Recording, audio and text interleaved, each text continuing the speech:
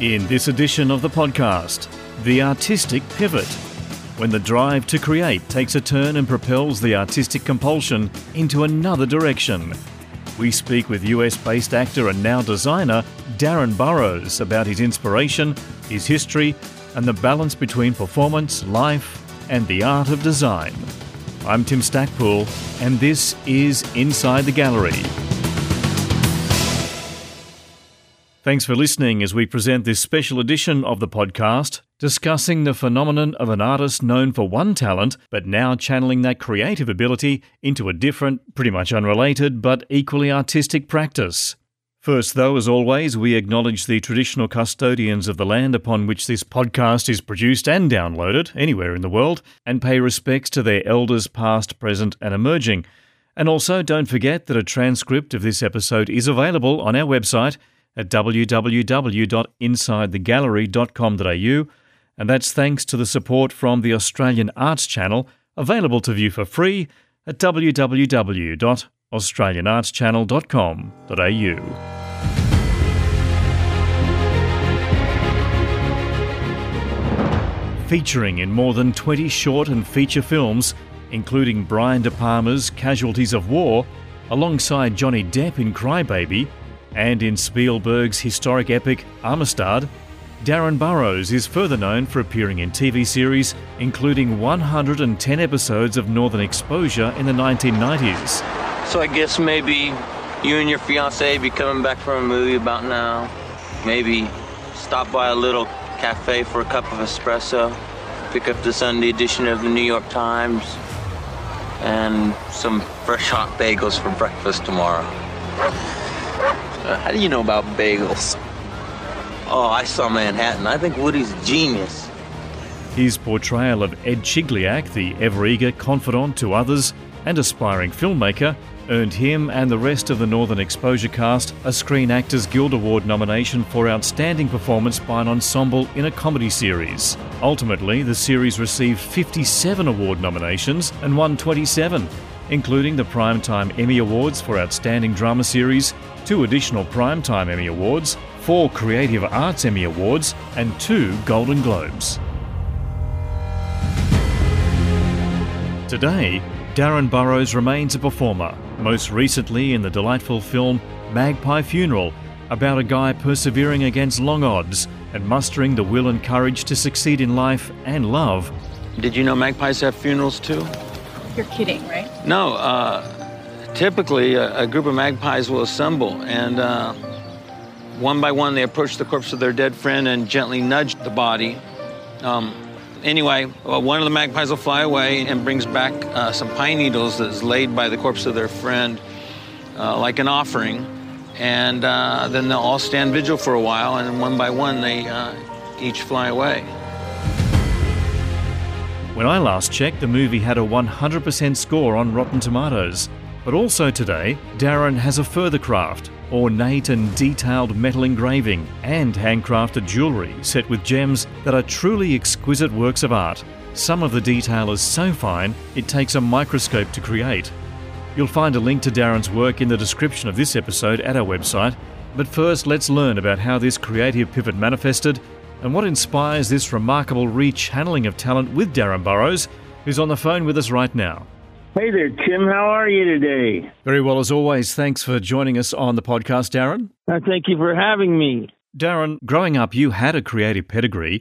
Your father, Billy Drago, a very popular and in-demand actor. I think he was in more than 80 films. His wife was the developer of the Gallardo method of acting. But in your early years, were there any signs that you might develop a love of creating with your hands?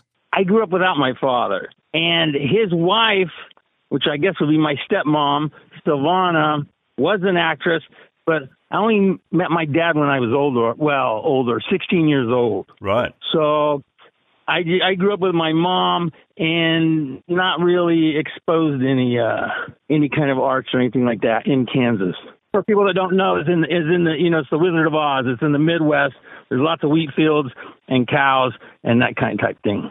First of all, with your acting, where and when did that start? Well, that started because, never having known my father and having daddy issues like probably most kids like that. Mm-hmm. But I left home when I was 16 and went to find him and find out what he'd been doing, without me. Wow. And he was an actor. Yeah, he was an actor. Mm. I knew that. My mom had told me he was an actor. I went to California. I got on the bus, sold my car, got on the bus, went out there. And he picked me up at the bus station, and I met him. And I was just like I don't know about most boys, but like a lot of boys, I grew up interested in hot rods and motorcycles and things like that. And the only thing turned out my father was ever interested in was acting. Mm. And so I took some acting classes so I'd have something to talk to him about, basically. Wow. So that was kind of my first being exposed to acting, yeah. Did you have any sense of self-doubt, or I'm trying to be kind of diplomatic with my words here, but perhaps not feeling fully worthy, not knowing your father until that point? Well, I don't know. At that age, the testosterone's running pretty high. I was pretty angry and didn't have much to lose, I guess.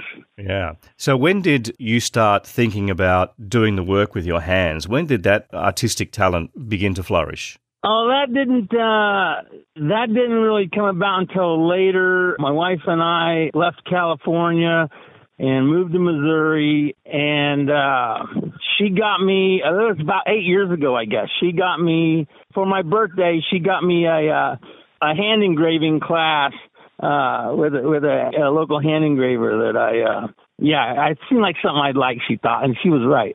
Only 8 years of experience. It's incredible, intricate work, Darren. Now, how do you turn out such lovely work with such a short history in the craft? Well, like anything else, it's like I always used to tell my boys, I guess, anything you do, that's really the only importance in finding something you like to do in life is that you then do it all the time. And doing something all the time, you become better at it. It's unavoidable. And so, yeah, I do it like pretty much all day long. Wow. It's beautiful work, no doubt about it. What also struck me was the sketching that you do on the metal before the engraving. It looks kind of like a first draft, but when you use that as the guide for the engraving, it's almost as if you then work some magic.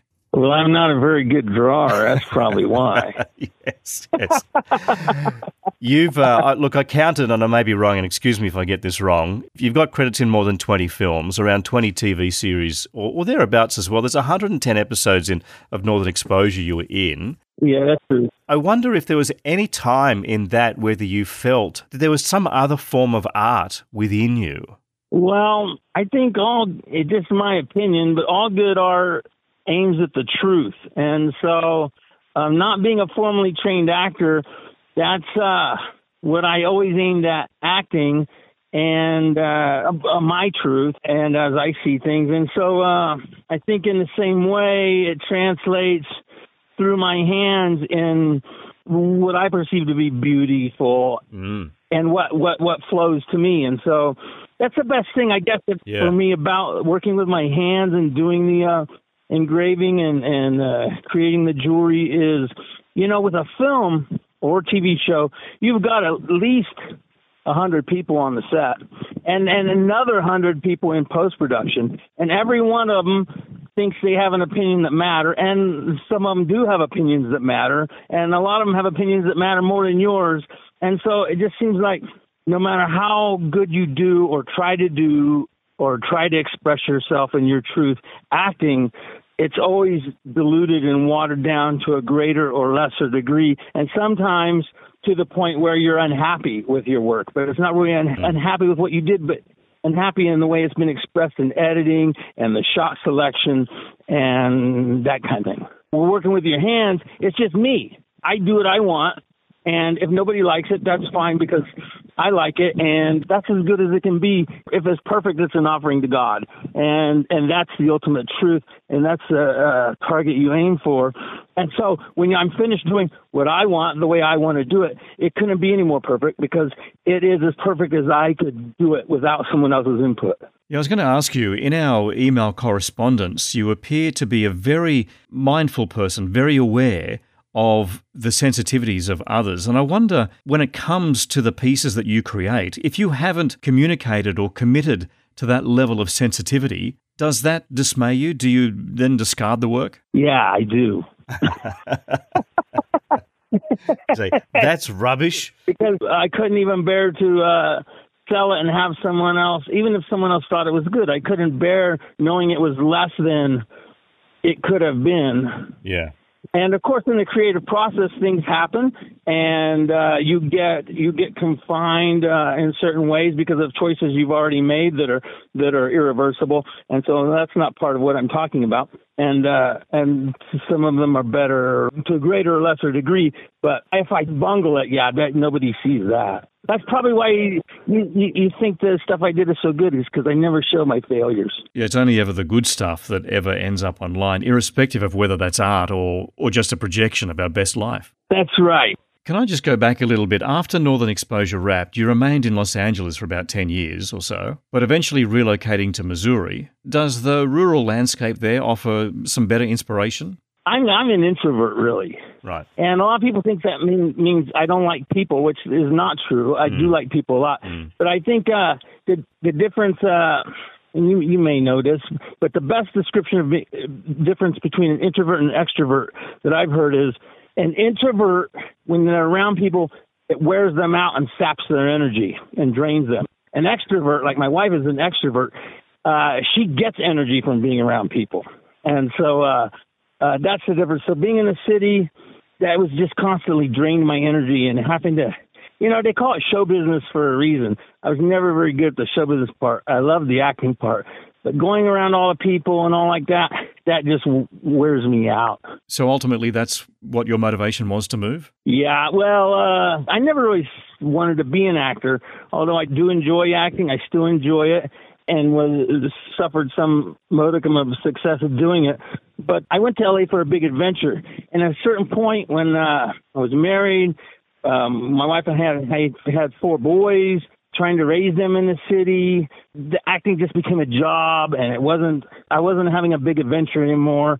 And we reached the age where I knew I didn't want to retire there, and if we didn't leave and make another life somewhere else, I was going to end up retiring there. And I didn't want to do that. I wanted to do something else.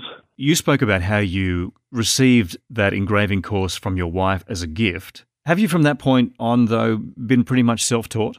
Well, I read a lot. I read books, and I study great what I perceive to be great work that I see, and also and a lot of that's available on social media. So on YouTube. So I follow some master engravers, and it's just like anything else. You do it all the time, you become better at it. Yeah, but I just wonder about bad habits you may pick up, and because you don't have an immediate mentor or a teacher looking over your shoulder at some point. It takes me longer to learn everything doing it that way, but I'm very detail-oriented anyway and suffer from being a little bit of a perfectionist, so living in that tiny world is probably a good place for me.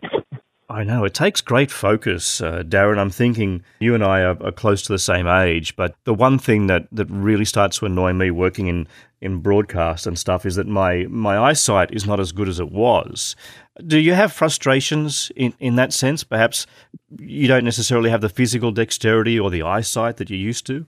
Oh, yeah. Well, the dexterity, not so much. Well, I haven't suffered that. I don't have arthritis or anything like that, thankfully. And yes, I don't see well at all. Probably, it is definitely worse than it was 5 years ago. But luckily, they have microscopes and, jewelry loops and reading glasses. The engraving then led to the jewelry creation. Was that a type of natural evolution, do you think? No, I started with the engraving, and then someone asked me, and I probably took it the wrong way, but they asked me, do you make your own jewelry, or do you only engrave other people's things? And I thought, well, what do they mean by that? I said, well, maybe I can make something.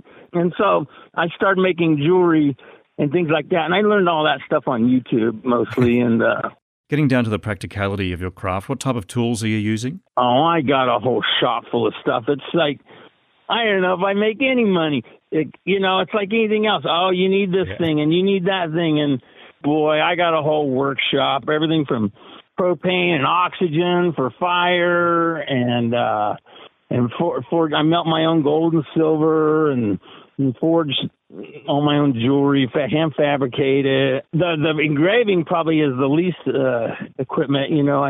For hand engraving, I use a little air-driven hand engraver, and so I have that in my microscope. And boy, I don't know, all kinds of stuff. And your studio, that's substantial? Well, I took over our living room. I moved all the furniture out. It's probably 25 by 20 feet. And then I got some more stuff out in the shop. I like to be in the house with it so that otherwise my wife and I never see each other. Is there any other tools that you've developed yourself that you found that perhaps there's nothing in the market that you wanted and you put something together yourself? Oh, well, you're always modifying tools and heating something up and bending it to hold a particular thing the way you want it held, and of course you got to sharpen and make all your own gravers and the little chisels you use for hand engraving and like that. So it's the further you get into it, the more you go, boy. I mean, you're exactly right. Yeah, I need this one little thing to be a little bit different. So yeah, and luckily I think, Darren, you have the skills to be able to create those things. But how about those times that all creatives suffer when you don't have the inspiration or the mood or just not then? Perhaps the jeweler's version of writer's block. I'm lucky that, I live on a little farm now. Mm-hmm. We raise little red Dexter cattle, registered red Dexters. I got some pigs in the back. I got a bunch of chickens. I don't know if you can hear them squawking every now and then. We got some ducks. So these days I probably only spend half of my day, unless I'm on a project I'm deep into. But I always got to stop and go feed the animals in the evening and things that take my conscious mind off of what I'm doing and allow my subconscious to form the solution for whatever. And then the other thing is, I'm sure I'm not the only one to say this, the other thing is to work anyway. You just work. You do it because it's time to do that, and you find the solution in the working. Yeah. Yeah, it's like a writer, I think sometimes. I think writers say that. Yeah, you open the page and you think, I've got 1,200 words to fill here for some sort of article for a newspaper or a website. And I think sometimes all I do is just start writing. Even if the first bit is rubbish, I can always go back and redo it. But you can't necessarily do that with jewelry, though. There's a reason that works, because that's what you have to do. I mean, if you're attempting to be a creator, then sit down and create, and the solution. And sometimes it doesn't come out, but you put in a new sheet of paper and now you're going, and it's the same thing. Sometimes I throw stuff away, but now I'm going, and I get out the metal, and I know where I'm going, and I'm headed there, even if the first one was a dud. Sometimes, however, other factors hold you back from your art. Looking at your history, I think I've got it right that you got COVID in January 2022. Pretty seriously, I understand. Oh, yeah. That laid you out for how long? Oh, that was quite a while. That was almost a year to get by the time I don't think it had to be that way, but yeah, because that was when everybody was in the middle of, I don't know about the middle, but over here, they were telling people, stay home until you're dying and then go to the emergency room. They wouldn't help you in any kind of, early stages way. And so by the time I went in there, I had pneumonia and I've been in bed for like a month, and so I'd lost all my muscles were atrophied. By the time I got out of the hospital, I couldn't even walk to the bathroom without sitting down and taking a rest with my oxygen tank. It was pretty bad. Yeah, I wasn't doing much creating then, but I was praying. I was getting closer to the truth. And not long after that, apparently, you suffered an injury to your arm as well. Yeah, I did. I was probably because I was trying to do too much. Trying to get because my wife had been driving the tractor, doing all the farm work herself, trying to, worried to death about me. So yeah, I did. I hurt my arm. I ended up having to have surgery on that. And so yeah, it was quite a year. Did you get frustrated with yourself not being able to do your practice? There was nothing else to do. I don't know about frustrated, but I realized it was good. I guess a lot of people say that, but it was good, and I realized it was good at the time because I realized things like of all the things that aren't important. And not that I thought things were important that weren't important, but you tend to get swept away in your daily, I'm going to do this, and I'm in control of that, and trying to be in control of things.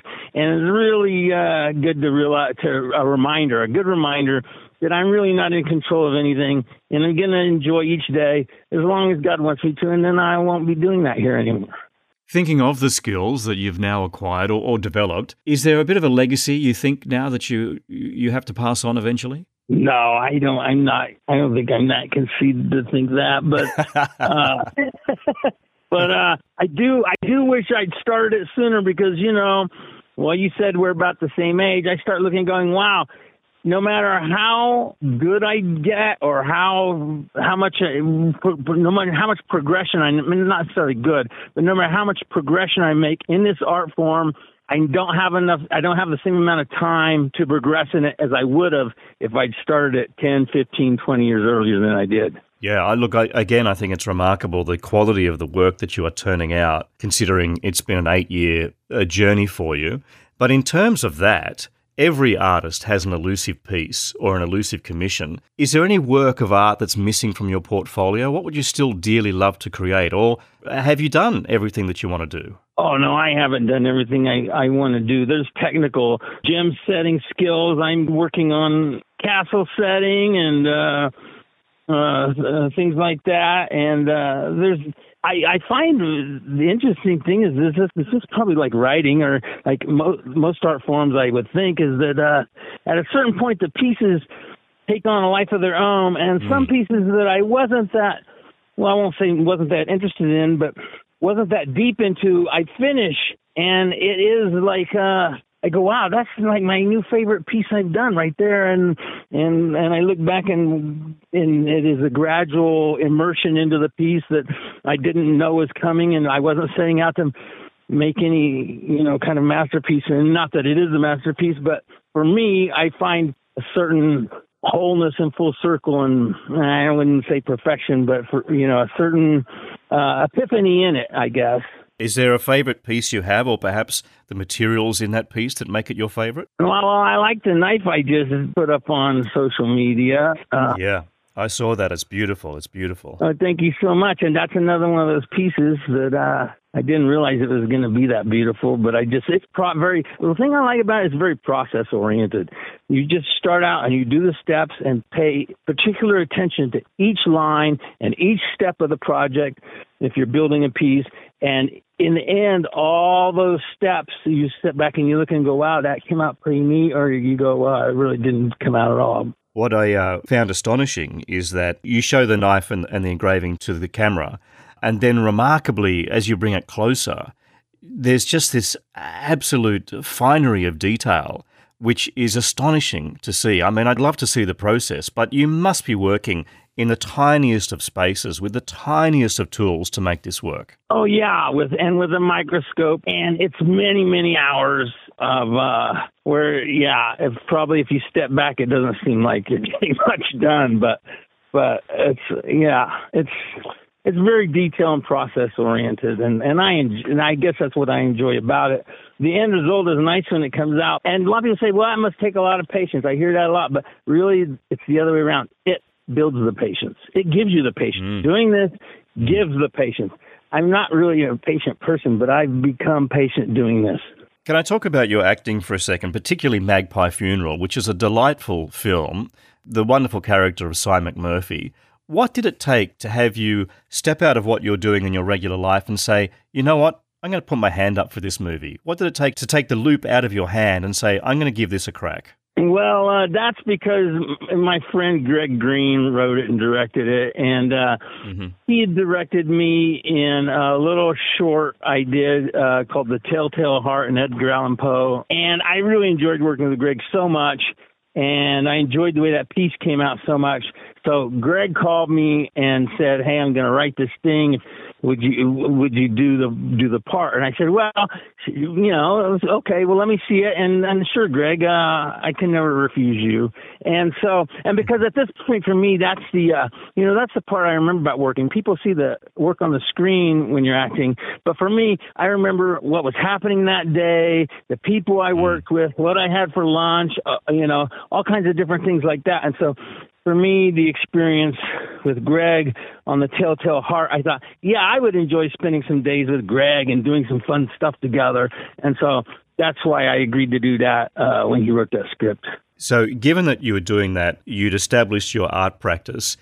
Do the two works of art, the two styles of art, the two types of art, did they get in the way of each other in your mind? Well, only that I couldn't do one while I was doing the other, but really it's the same art. Really, it's just me, and it's always me. And I think we have a certain, all of us have a connectivity in our humanness, and the way we experience life as humans. And so when someone approaches any art from a place of truth, another human, at least me, I will recognize in another artist that truth, the truth that they're expressing. And that's what will appeal to me in all, varied forms of arts and styles of arts. And I can think of all the styles of different paintings, and I can be touched by all the great artists who do all the different styles of painting. And it's because of the place of truth that they're painting from. And that's the same with music and writing. And so for me, if people enjoy my art and they enjoy my different arts, then the only thing I can think of is that it's all coming from the same place. It's just a different expression or different discipline of expressing the same thing. So just before we go, and I've done this with a number of other performers who have expressed their art in another practice, and I'm borrowing this from James Lipton at the Actors Studio. I'd love to ask you a few quick-fire questions to wrap up. Is that cool? Yeah, I'll try not to get the answers wrong. I don't think there are any wrong answers, Darren, but let's kick it off. Okay. Your favourite film, apart from your own? Oh, that's a tough one. The first thing that pops into my head, but it's not my favorite film, is It's a Wonderful Life, but it would be or Citizen Kane, maybe. That's a good one. I like the classics. Your favorite actor? Gee, that's a tough one, too. I sure like Michael Caine, and I sure like Clint Eastwood. Your favorite song? My favorite song? How about Ave Maria? A general preference, the Beatles or the Rolling Stones? Boy, when I was younger, I liked the Beatles, and when I got older, I liked the Rolling Stones, but I probably was in a more rude place at that time. An automobile or a motorbike? I've ridden my motorcycle all over the United States for thousands of miles at a time, but these days, I only ride it to the post office or for a cup of coffee or a dessert, and mostly stick to the car, so it's an age thing, I guess. Does pineapple ever belong on pizza? Well, I've eaten it, but probably not. One place you'd like to visit, but you haven't? Oh, I'd like to get to Rome. What's your favorite word? Probably, oh boy. I seem to say that a lot these days. What's your least favorite word? Well, no. I guess I don't like the word no. What sound or noise do you love? I kind of like the silence these days, but I guess it's never really silent. I hear the train in the distance right now and some chickens and like that. So I guess, and the wind blowing a little bit right now. I'm outside, so yeah, that's probably what I like. What sound or noise do you hate? Traffic and people yelling and screaming and angry. And outside of the arts, what profession other than your own would you like to attempt? I don't know about attempt at this point, but boy, I appreciate clean lines in anything. So, welding, masonry, building things. I think, I don't know about over there, but they don't teach any of that stuff in school anymore. I think it's a real loss, the trades, I think I would have liked to have been a tradesman, I think. I think I would have been a tradesman if I hadn't run off looking for my dad. That really messed me up. The biggest surprise you ever got? Being a success at anything, I guess. If you could do it all over again, Darren, what would you change? Boy, knowing what I know now, I'd probably change almost everything. I don't understand those people that say, I wouldn't change anything. Metaphysically or theoretically, you could say, well, that all made you who you are today, and so I wouldn't change anything. But most of my life seems trying to put a smooth finish on a big mistake. I guess I'd probably change most things, but I'd probably just goof it all up in a different way. So there you go. Now, I know you have a strong belief, but what would you like to hear God say when you arrive at the pearly gates? Welcome, good and faithful servant. It's lovely. Darren, thank you so much for your time on the podcast today. It was a pleasure, Tim. Thanks for having me. That's Darren Burrows there, really sharing from the heart, I think, about life and the rechanneling of creative talent into other art practices. Now, if you do want to take a look at Darren's art, it's available to see on Etsy. In fact, he trades under the name of Metal Maniac Art, one word. But there is a link in the description of this episode at www.insidethegallery.com.au. And if you want to take a look at the film Magpie Funeral, in some territories I note it's available on Prime Video, but it's also on Tubi, and I saw that you can see it on YouTube. And those links are also available in the description of this episode, as well as links to our Facebook and Instagram pages if you want to keep in touch. Thanks for your continued interest in the podcast, and until the next edition, I'm Tim Stackpool. Bye-bye for now.